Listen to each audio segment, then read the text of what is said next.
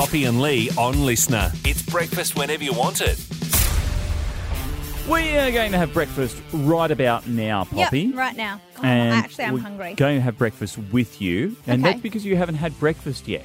I have. I've had half a bunch of grapes and some crackers and hummus. Yeah, it's just fulfilling and nourishing. I had 2 slices of toast Yeah. with Vegemite. Yeah, see, mine was sounds great. better. Delicious. I don't know. Anyway, I'm going away in a couple of weeks and I'm going to be on the beach, so it's going to be big time, big time. Got a bit happening today as well. King of Pigs is a new play. It's coming to the Civic Theatre. We're going to catch up with Steve Rogers, who's the writer of that, about the important themes that it addresses. Yeah, I think it is a really, really important one, particularly in regional Australia, very much so. Yeah. Also, Lee, Japanese encephalitis has been in the news. I don't know about you, but I've just seen a lot of mozzies on my TV and it gives me anxiety because mozzies, I am the mosquito bait. You've just about been bitten while watching them on TV, haven't you? Yeah, pretty much. Like, I went outside to hang my washing out the other day and, like, I was out there, wasn't a big lot of washing. I was out there for probably no more than 5 minutes, maybe between 3 and 5, like, not long at Yeah. all. It's not like I sat outside. And I came back inside with 17 mosquito bites. Far out. Yeah, 17. Before we get to that, it is a big time with live music back at the Civic Theatre and back in Wagga and around the Riverina. And very, very special, very accomplished Australian Archie Roach is going to be touring here. Yeah, that's right. And Archie, this is obviously a really special tour for you. It is sitting alongside your memoir. Tell us a little bit about the Tell Me Why tour and what we can expect. Tell Me Why is it's an accompanying album to the memoir. It's got the same name, Tell Me Why. Yeah, most of those, a lot of the older songs, but they've been reworked and reinterpreted through the arranger Paul Gorofsky, and just a 3-piece band: guitar Steve Magnuson, double bass player Sam Manning, and Dave Beck. Yeah, so with some guest appearances by Emma Donovan and a lady by the name of Sally Gasty doing singing with us as well. So, the show will be just us going doing those arrangements and those new arrangements of older songs. What's it been like, I guess, going back and rearranging some of those songs and reliving some of that? It's been great. You realise, I think the interesting thing is that, I found that, through the years, as I have grown and matured as a person, mentally and spiritually, your songs too, even though you haven't sung them for a while, but they've also matured, and I think I have a better handle on the songs and a better understanding of the songs and how to interpret them. Yeah. Obviously, putting together a memoir is a heck of a process, and it's not often that you get the chance to sit back and reflect on your life, and particularly for someone like you who's lived such a life. How was that process of putting it all together and that reflection? Oh, look, it was interesting, not just in my early years as a kid, and some of the problems that I faced, finding my way back, so to speak, back to family and community. No, I know it was interesting to. It's different than writing a song. When you've got a song, you writing a song, you've got instruments and a melody and a rhythm to buffer whatever it is you're talking about, or whatever it is you're doing with in that song. But when you're doing it just in prose, writing on a blank page, you don't have that buffer. So some things are a bit confronting, but you've got through it, though. And it's got to be great to see live music back as well, and in the theatres, Great Southern Nights, of course, getting around. You're enjoying, no doubt, being back on tour? Well, yeah. I think, we're hanging out, really. You're sitting back and, because of COVID and thinking, each day sort of goes to the next and think, gosh, I need to go out and even just, maybe go up to the town there where I'm close to it and start busking in the street just to get that feeling back again with a live audience. But that's how it felt. But it's going to be good to get back into it. Absolutely. Talking to Archie Roach, he's going to be in Wagga with his Tell Me Why tour on April 10 at the Wagga Civic Theatre. Obviously, you touch on COVID then, and 2 years ago, right before, I guess, COVID was really affecting the live music scene in a big way, you were planning to celebrate 30 years of Charcoal Lane, which is your first album. Obviously, 2 years on from that, it's now 32 years old, but still celebrating it. How has it been, I guess, looking back at some of those tracks and, I guess, still making music 32 years later now? It's just the songs have, I don't know, I understand the songs and know the songs. They were just, when we recorded them, they were just, hardly, the ink was hardly dry on the paper that we wrote those songs on, They were quite fresh and, but now, given time through time and they mature, it's great to go back and sing those old tunes again and reinterpret them, And on top of music, you're also very, very busy with the Archie Roach Foundation. For people who don't know about what that foundation provides, can you give us a bit of an insight into that? Well, the foundation hopefully can walk alongside up and coming artists, other musicians, but not just musicians, but whoever putting on a show or production. We helped out a lady called Jessie Lloyd with a project called the Mission Songs Project, and the foundation has a lot to do with backing her at first. So it's just that, it's just, giving some support wherever we can to up-and-coming musicians, producers, or anything to do with the music, so-called music industry. Well, we are very much looking forward to seeing you in town Sunday, April 10. civictheatre.com.au, that's where you need to go to grab your tickets to see Archie Roach. And Archie, thank you so much for your time today.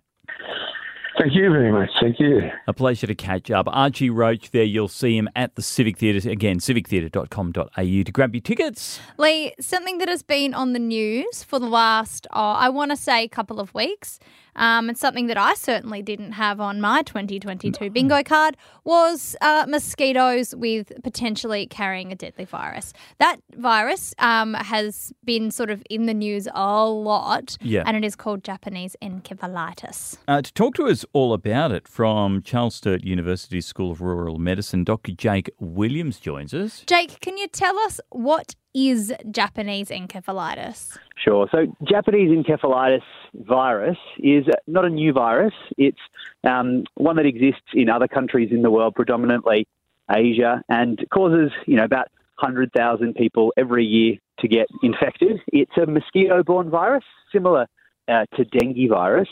And the way it spreads is humans are bitten by infected mosquitoes and they get sick.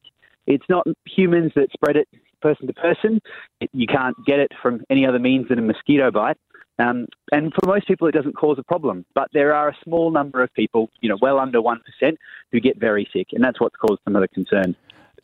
Obviously, a lot of mozzies around at the moment. What's the advice in terms of just prevention? Because, as I said, it is something that's been in and around the news a little bit.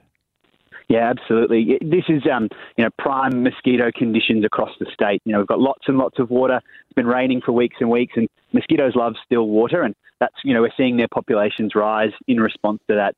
What people can do to stop themselves being exposed to mosquitoes and getting bitten are just simple things. Things like wearing long sleeve shirts when you go outside, using insect repellent, and, if you happen to have a big backyard or a property, making sure that all the sources of still or brackish water are emptied out, old bins or tyres on the property. Giving mosquitoes nowhere to breed and reproduce means there's less around for you.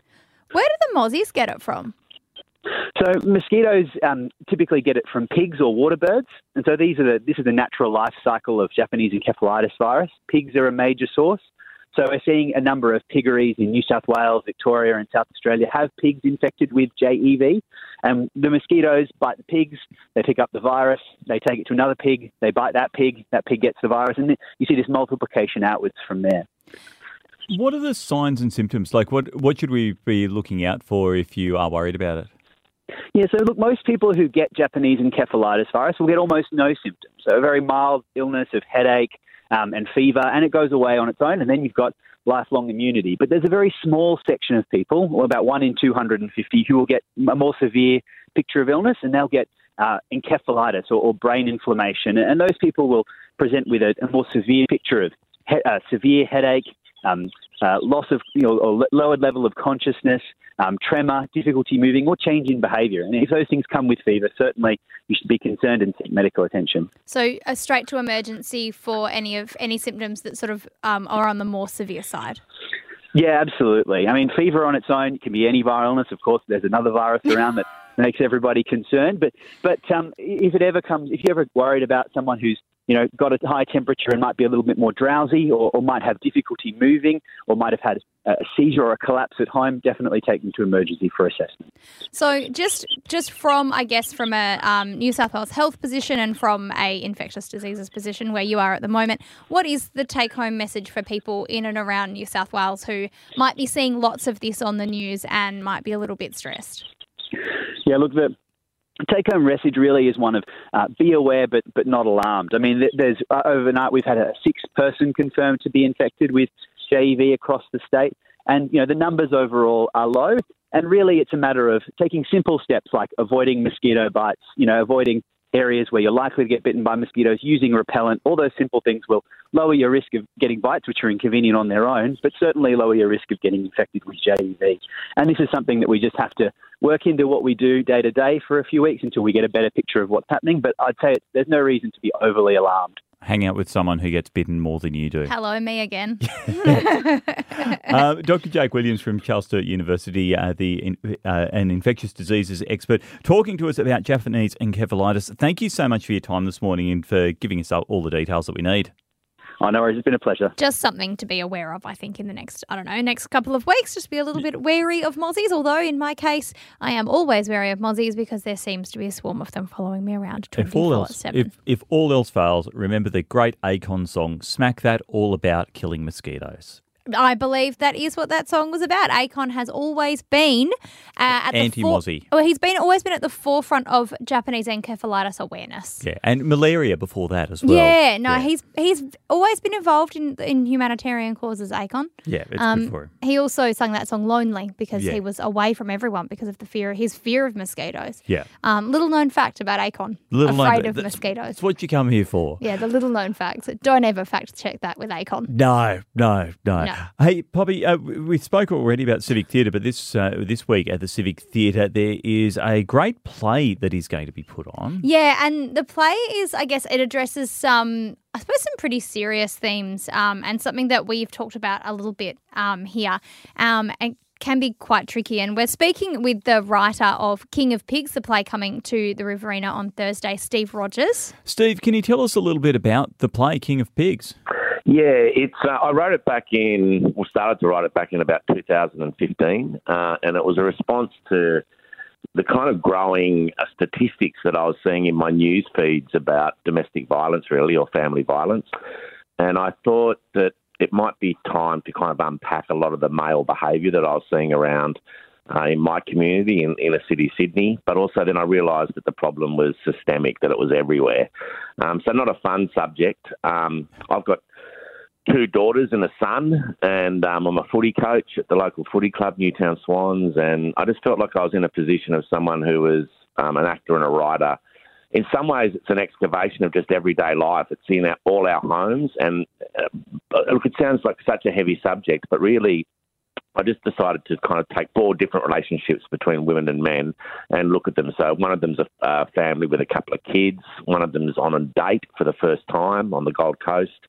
One of them meets at a footy game. And it starts really well for all of them, that beautiful romantic phase in any relationship where everyone's hot for each other. And then each relationship then kind of moves into a different scenario where the controlling behaviour of the male forces the relationship into not a great territory.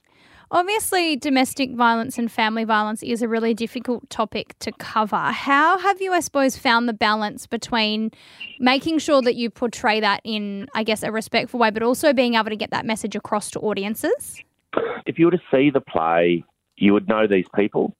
I feel like, and I'm not trying to point the finger, I guess, there was a lot of reaction within my own theatre community of why a man would write this play. And in fact, I felt like it was a problem for men to solve.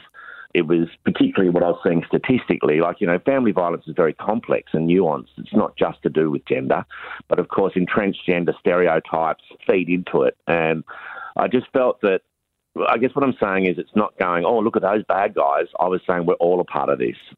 It's on so many levels, and our boys are taught very early that in some ways that they're other than women and that they're not human beings first. And in some ways it's about tapping into the idea that, even everything that's going on in the world at the moment, there's still this kind of idea that you can solve problems through force and violence. And it was kind of a reaction towards that.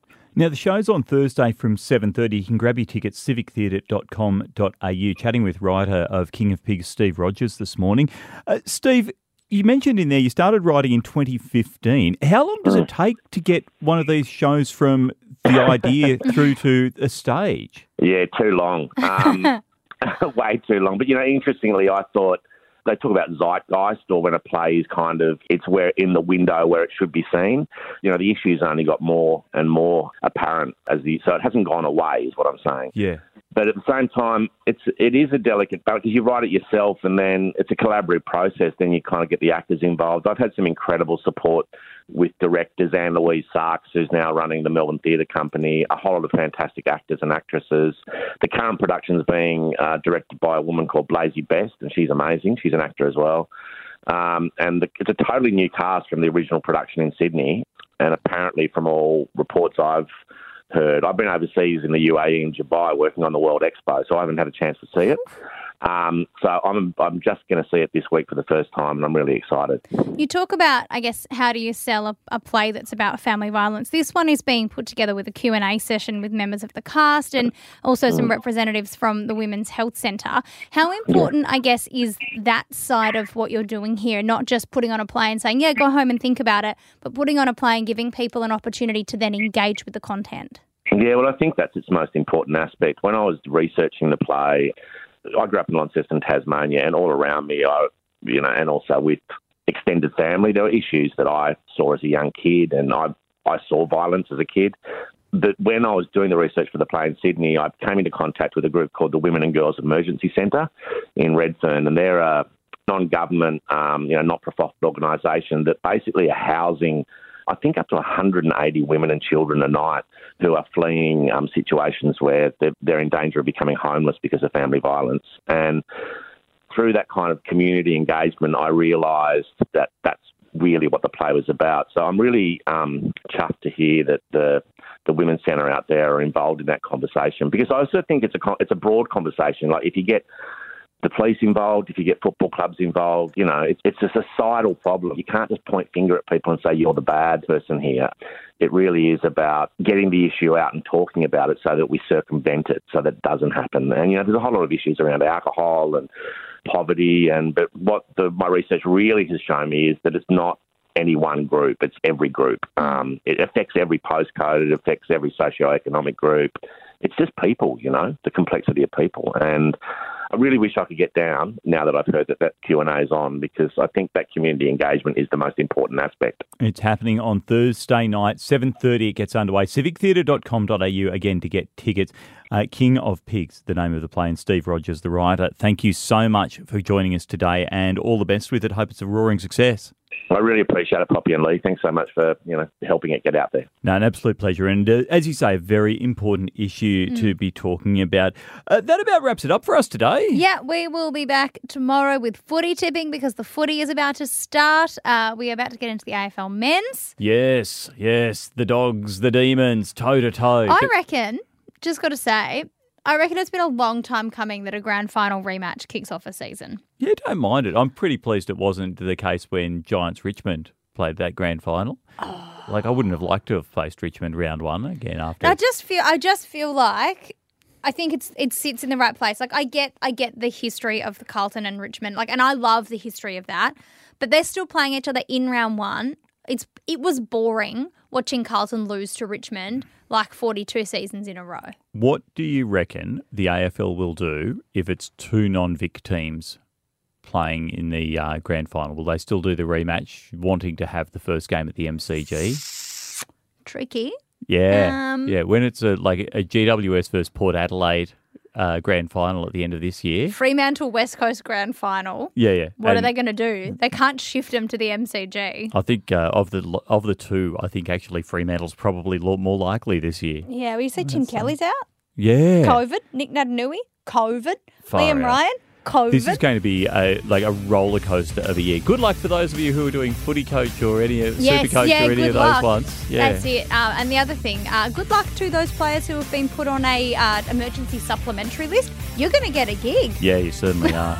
All right, we're out of here. We'll catch up with you tomorrow. Beck Miller joining us tomorrow from the Richmond Tigers Footy's AFLW back. side. Footy. And we will catch up with you 6 till 9 Triple M Riverina, all right here on Listener. See ya. Poppy and Lee, weekdays from 6 on the Riverina's Triple M, and whenever you want them on Listener.